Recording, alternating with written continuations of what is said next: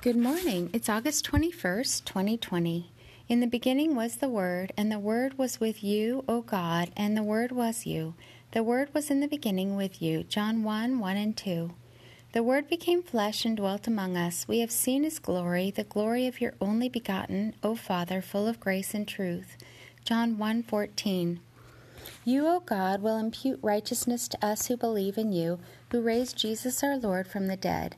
Jesus was delivered over to death because of our sins and was raised in order to make us right with you. Romans 4:24-25.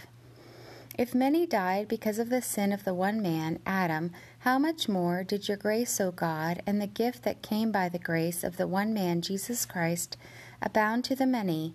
And the result of your gift, O God, is not like the result of the one man's sin, for judgment followed one sin and brought condemnation, but your gift followed many sins and brought justification. Romans 5:15-16. As the deer pants for the water brooks, so my soul pants for you, O God. My soul thirsts for you, for the living God. When shall I come and appear before you? Psalm 42:1 and 2. God, you are my God. Earnestly I seek you.